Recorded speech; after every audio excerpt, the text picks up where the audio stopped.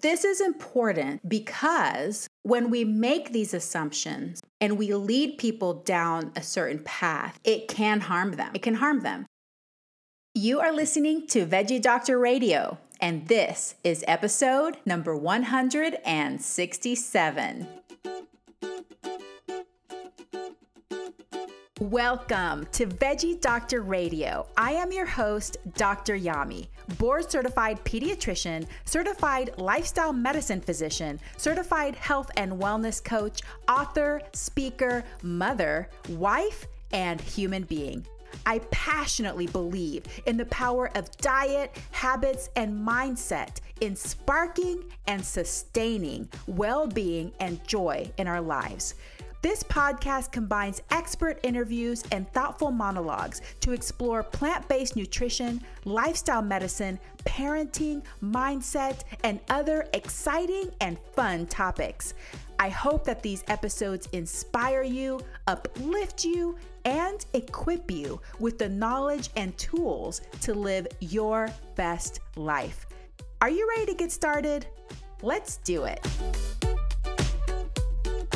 Well, hello, veggie lovers. Welcome back to Veggie Doctor Radio. I'm so happy to be with you today for another solo episode, a monologue of sorts. This is something that I started on social media, and I also talked about in my newsletter, and I got lots of people reaching out, asking questions, giving feedback. And so I thought I'd put it out in the podcast, and I would love your feedback. I would love to hear what you think about this. But before I get into the topic of is weight loss good, for those of you that are watching on video, I want you to see Sammy, my doggy. She's on my lap. I don't usually have her on my lap because she likes to bark at the most inopportune times. But if you've listened to the podcast long enough, you probably have heard her bark from time to time. She's a lap dog. She's a little Shih Tzu Yorkie. She's so adorable. She's my princess. Do you know that every time I talk to her, my voice has to go to like baby talk, high pitched, and I mispronounce everything? I don't know. I do that with my patients too. I apologize in advance to all my patient parents out there. I'm sorry. I do not sound professional when I talk to babies. It's just the way it's going to be. Also, I want to let you know that I am on fire right now. I don't know. I have a fire under me, and I just want to create and teach and give and produce and do all kinds of stuff. So I am going to be doing a 6-week live course starting September 30th.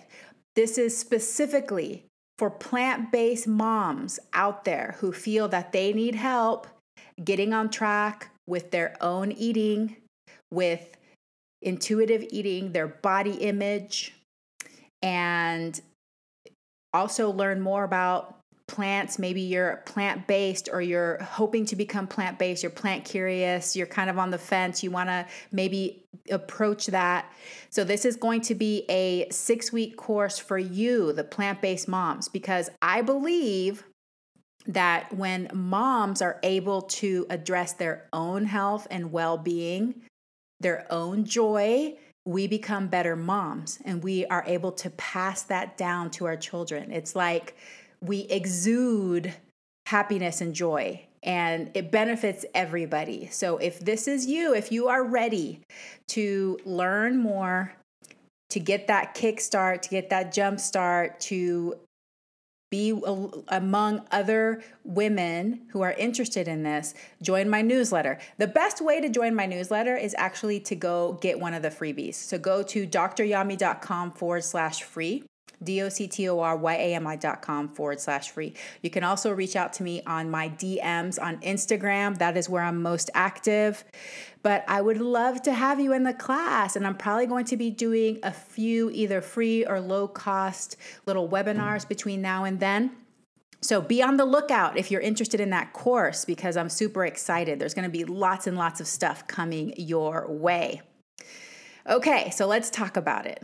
The other day, one of my colleagues and friends sent me a message, and they were wondering my opinion about something. And they were wondering if I thought if this, what they were referring to, was good for weight loss?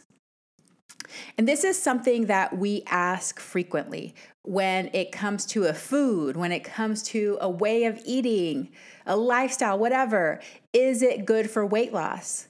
A lot of studies, that is the study question. The study question is it good for weight loss? Which one produces more weight loss, A or B, or doing it this way or that way? Is it good for weight loss? Because we are immersed in this mentality that weight loss is always good. You know, you hear about the majority of people in the United States either being overweight or obese, childhood obesity on the rise, all of this stuff. We're all worried. So naturally, the belief is we should be looking at ways to lose weight. So the question is it good for weight loss? But whenever I think about this question, and whenever I think about the way and the actual questions that we ask, I realize that when we ask certain questions, it takes us down a certain path, right? So you know that if you ask, is it good for weight loss, then you're going to be evaluating, okay, which one helps you lose weight better, faster, more sustainably, whatever. You start just looking at that question and then questions that come from there. But what if we started with the wrong question? What if we need to back way up and just evaluate this from a bigger picture perspective? And I would argue, and what I've learned in my almost 42 years of life, I might even be 42 by the time this episode airs. I don't know when this episode's going to air, but maybe. Almost 42 at the time of this recording. So I'm still rather young. But one thing that I've realized is that there are no absolutes. Even gravity, which we think is like a law that can't be broken, there are exceptions. If you ask scientists, if you ask physicists, can't say that word. If you ask scientists about certain things that we feel that these are absolute truths, they will say, well, in this case, if this happens, maybe it's not necessarily true.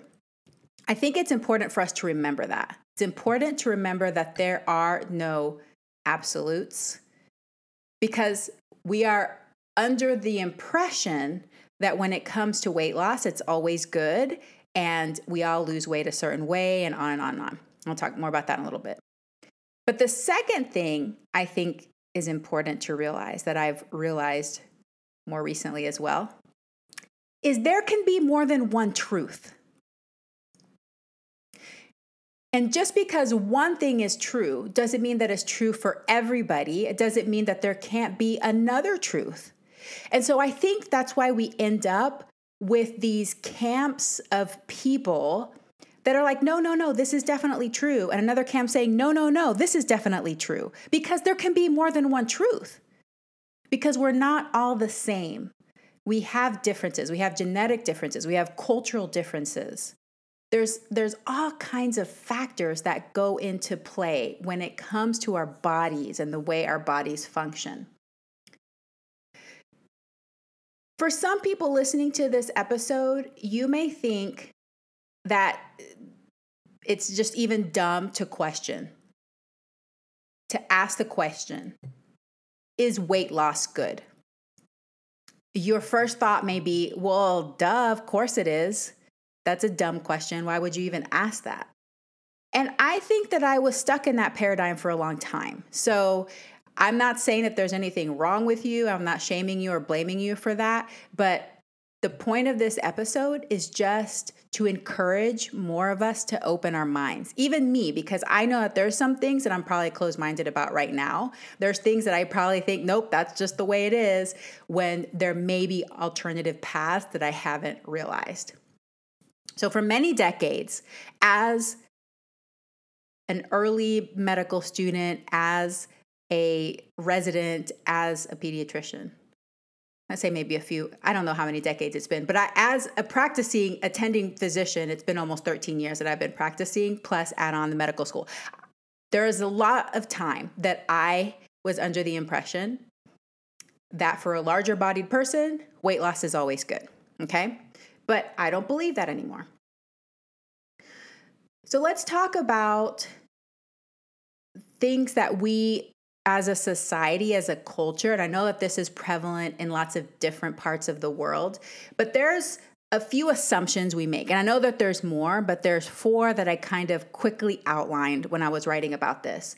1, weight loss is always healthy and should be always pursued by larger bodied people. And I'm not saying everybody believes this. I'm just saying this is kind of like the impression we get from our society, from what you see in the media, from, the medical community, that kind of thing. Number 2, weight loss is simple. People just don't do it, right? So weight loss is simple. Eat less, move more. It's just simple physics. Takes place in a closed system. That's it. Eat less, move more. Number 3, everybody works the same. If it works for one person, it should work for the other. We see these success stories and we read what they do. We should just be able to take that and apply it. The same thing's going to happen to us or whatever other person. And number 4, if a person is unable to achieve or sustain weight loss, it's their fault. They didn't do something. They ate too many calories. They sat around too much. They didn't try hard enough. They didn't have enough discipline. They didn't care or want it enough. So these are the assumptions that kind of get passed around, and I think it's just our general belief system. And what we've come to convey as a society is that for larger bodied people, weight loss is going to lead to happiness, more success, more health, more longevity. So it affects our social interactions. It affects how we raise our kids, what we tell them. It affects our interactions with our family members. And now for a very important message. Hey, veggie lover, if you are looking for free resources to guide you on your plant-based and healthy living journey, go to DrYami.com/free for tons of free downloadable PDFs. Hundreds of people have taken advantage of my tips to help them reduce meat and dairy consumption, navigate eating out, and build satisfying plant-based meals. Download one or download them all, and don't forget to share with friends and family. DrYami.com/free. And now back to the episode.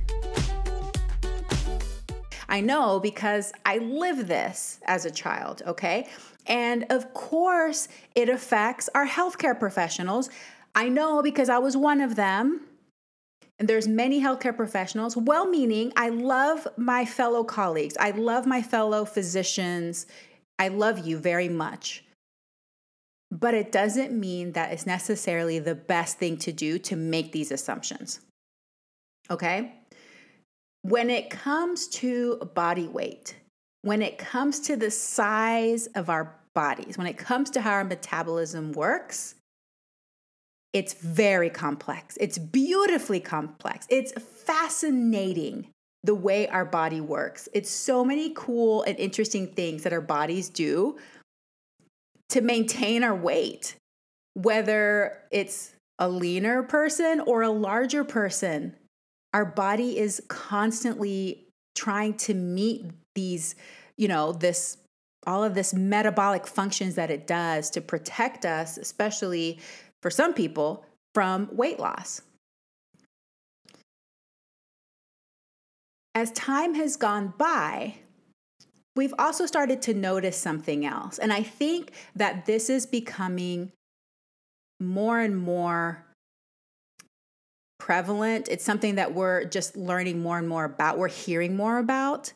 And it's making people uncomfortable, of course, because remember that whenever we have a certain belief and there's information that negates it or throws it off, it can be very uncomfortable.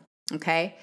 And so because we have these beliefs and we're starting to hear from people that maybe dieting can cause harm, calorie restriction can cause harm, some people are pushing back against it. Okay? But we're starting to hear from people about their experiences with traditional dieting, with calorie restriction, trauma from recurrent dieting, and not just psychological trauma, but physical and the effects that it has on our physical bodies. Okay? But I'm just going to go back to that first thing I talked about, the beginning of this episode, is there are no absolutes. There are really some people that have a personality type that maybe they were eating lots of processed foods and maybe they developed some sort of emotional overeating issue or habit, even just a habit. Let's not even call it emotional. Let's just say they got into the habit of always eating a bunch of processed foods and eating past full. And then they learned that they shouldn't do that, or they decided not to do that, and they wanted to lose weight and they stopped doing it and they lost weight and it was fine. And then they became this like success story and they told everybody, okay, just stop eating processed foods. You're fine. It's no problem. So there are literally some people that can make changes to their diets, even some people that can make changes to their diet and lifestyle that seem very restrictive and extreme, and they do not suffer psychological effects from that. They just seem to go on about their lives and they're happy and joyful and they don't binge and they do great. And so those people really do exist. I've worked with those people. I've observed those people. I know that they exist. Then there's people like me that I don't know if it's the perfectionism or some other metabolic genetic issue inside my body that whenever I start to restrict, things get out of hand.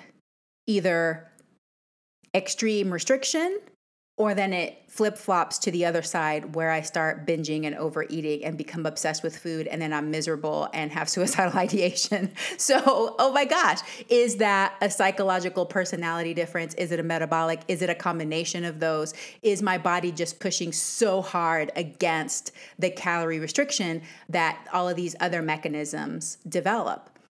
I don't know. Someday maybe we'll know. But the point is that there are no absolutes. There are people that are different. And there are people that have been harmed from dieting. And when we as a society are conveying this message that everybody should lose weight, weight loss is good, what's better for weight loss, then it's leading us down this path that the algorithm just takes you to different ways to lose weight. The algorithm is not taking you to what's better for my well-being. So let's think about that. Another thing that I wanted to bring up is this really interesting thing that I've observed, which is when there's a naturally lean, or there's a lean person. See, I even just did it. I just said it. When there's a lean person, for some reason, we have this bias to assume that that person is naturally lean and that it must be their genetics. Just think about this and think if you've done this before. You see a lean person and you're just like, especially if you're a larger person, I feel like we look at lean people sometimes, we're like, oh man, must be nice, you know? But then when we see a larger bodied person, it's not the assumption that it's genetics, that they were just born that way. The assumption is they're eating too much McDonald's, or they're eating too many calories, or they're just laying around. That is what I'm talking about, society, the societal assumption. It becomes a matter of personal choice. But for a lean body person, we assume that it's because they're naturally lean. It's their genetics. So we have all these assumptions. We have all these thoughts, and it leads us down a certain path. Why is this important? This is important because when we make these assumptions and we lead people down a certain path, it can harm them. It can harm them. And I just know from my personal experience, because I started dieting when I was 9 years old. And my first diet was a doctor prescribed diet. So the assumption was that was the best thing for me, for my health, for my well-being maybe. I don't know. I don't know if I would go back to that doctor now and ask, did you think that was best, or was it because me and my mom asked you for it? I don't know. I don't remember how it all happened. I just know it happened and I ended up on this diet. And this snowballed into many years of yo-yo dieting, psychological effects, depression, all of these things. And perhaps my personality is prone to that. I'm pretty sure I am. And thank goodness for therapy and learning skills and tools to be able to cope with my emotions. So maybe if I weren't a larger bodied kid, it would have been something else that I would have been depressed about. Who knows? But all I'm saying is that happened, right? So I know that dieting itself has harmed me because I still feel the effects of that. I feel like when it comes to food and when it comes to my body, I'm much better than I have ever been for a long time in my life. But I still suffer the consequences of all of those years of recurrent dieting. I almost became addicted to dieting, and addicted to having this fantasy in my mind that I was going to be this like super lean person someday, over the rainbow fantasy. Okay. So instead of asking, is it good for weight loss? Maybe we can ask, is weight loss good? I am not anti-weight loss. And I've had this discussion with so many of my friends because this is so contrary to what our societal beliefs are. And I understand that. I am not anti-weight loss. I'm not necessarily either anti-diet because, like I said, there's some people that they have the personality type that it really does not harm them. I think it's a very small percentage of people, but they exist. I'm more anti-psychological harm. So if we have evidence that shows that a certain number of people that go on these calorie restrictive diets end up with these issues, whether they start binging or they have other issues, then is that the best thing to recommend or to do? I want instead for us to ask, what is good for well-being? What is good for longevity? Do we have to be a certain body size in order to have well-being?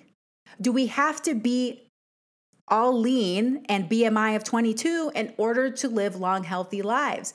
Because we don't ask the question that way, I don't think we found out the answers because we're not asking those questions. We're asking different questions. So the question that we ask is important. I think we need to stop making assumptions.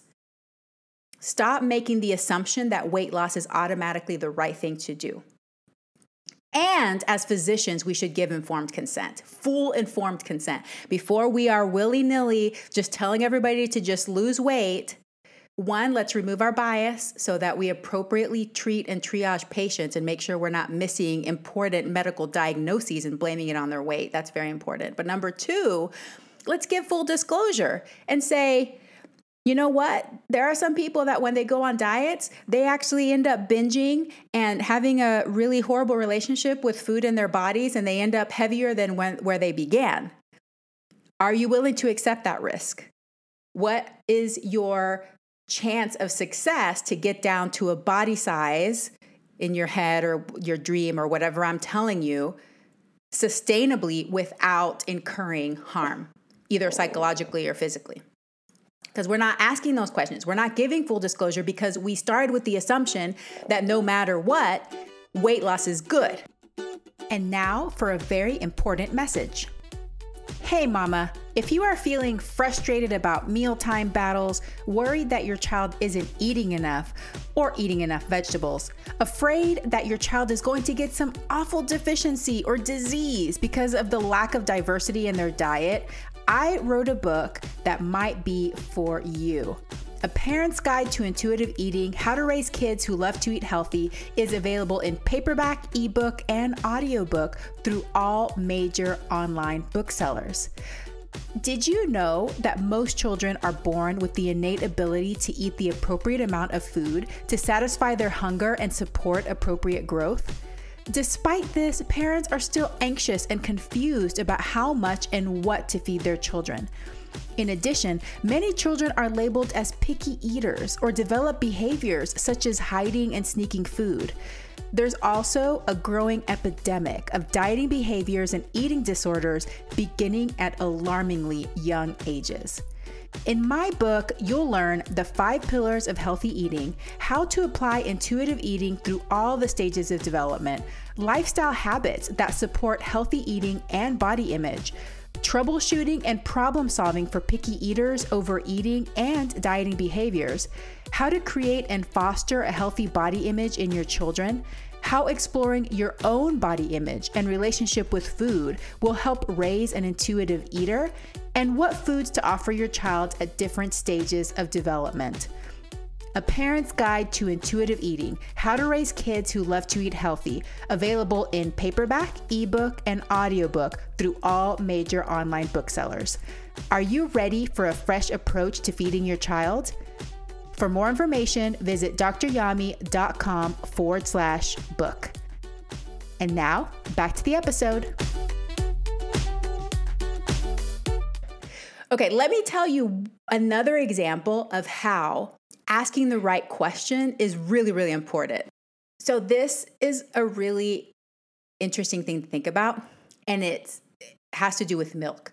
So early in my career, as a traditionally trained pediatrician, my assumption, my training was that milk is the best source of calcium, and we need a certain amount of calcium, and that milk is going to be that, and that there's really no other great choices.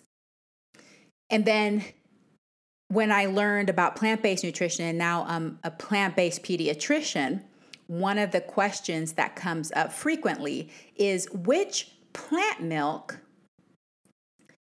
is most similar to cow's milk?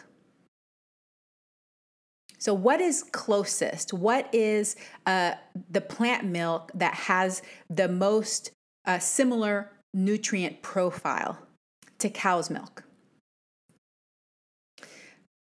Because we're starting with the assumption that cow's milk is the ideal. That is the best source of nutrition, calcium, all kinds of stuff for kids. So you see how that puts you down a certain path? Instead of asking which plant milk is most nutritionally similar to cow's milk, maybe we need to back up and say, is cow's milk even necessary? Is cow's milk the most ideal source of nutrition for humans, period? Do we need that much calcium? Like stepping back and asking those questions. So instead of getting stuck in, okay, how can we make a milk that's nutritionally equivalent to cow's milk? Do we need to? Maybe we do. I'm not saying that maybe we don't. What I'm saying is you can see how we get in this path and we just keep going down that path. So what I am asking you is to just be open and to think about these things. I don't have all the answers today. I think about this all the time. This is something that's constantly going through my head, that I'm refining and tweaking in my head. How can we approach this to help as many people, to increase the well-being and longevity of as many people, and to decrease the harm as much as possible?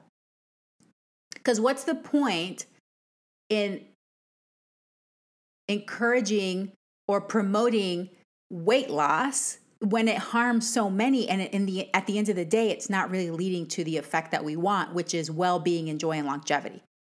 At least I want. And maybe there's people out there who don't really care about that, and they just want to be lean.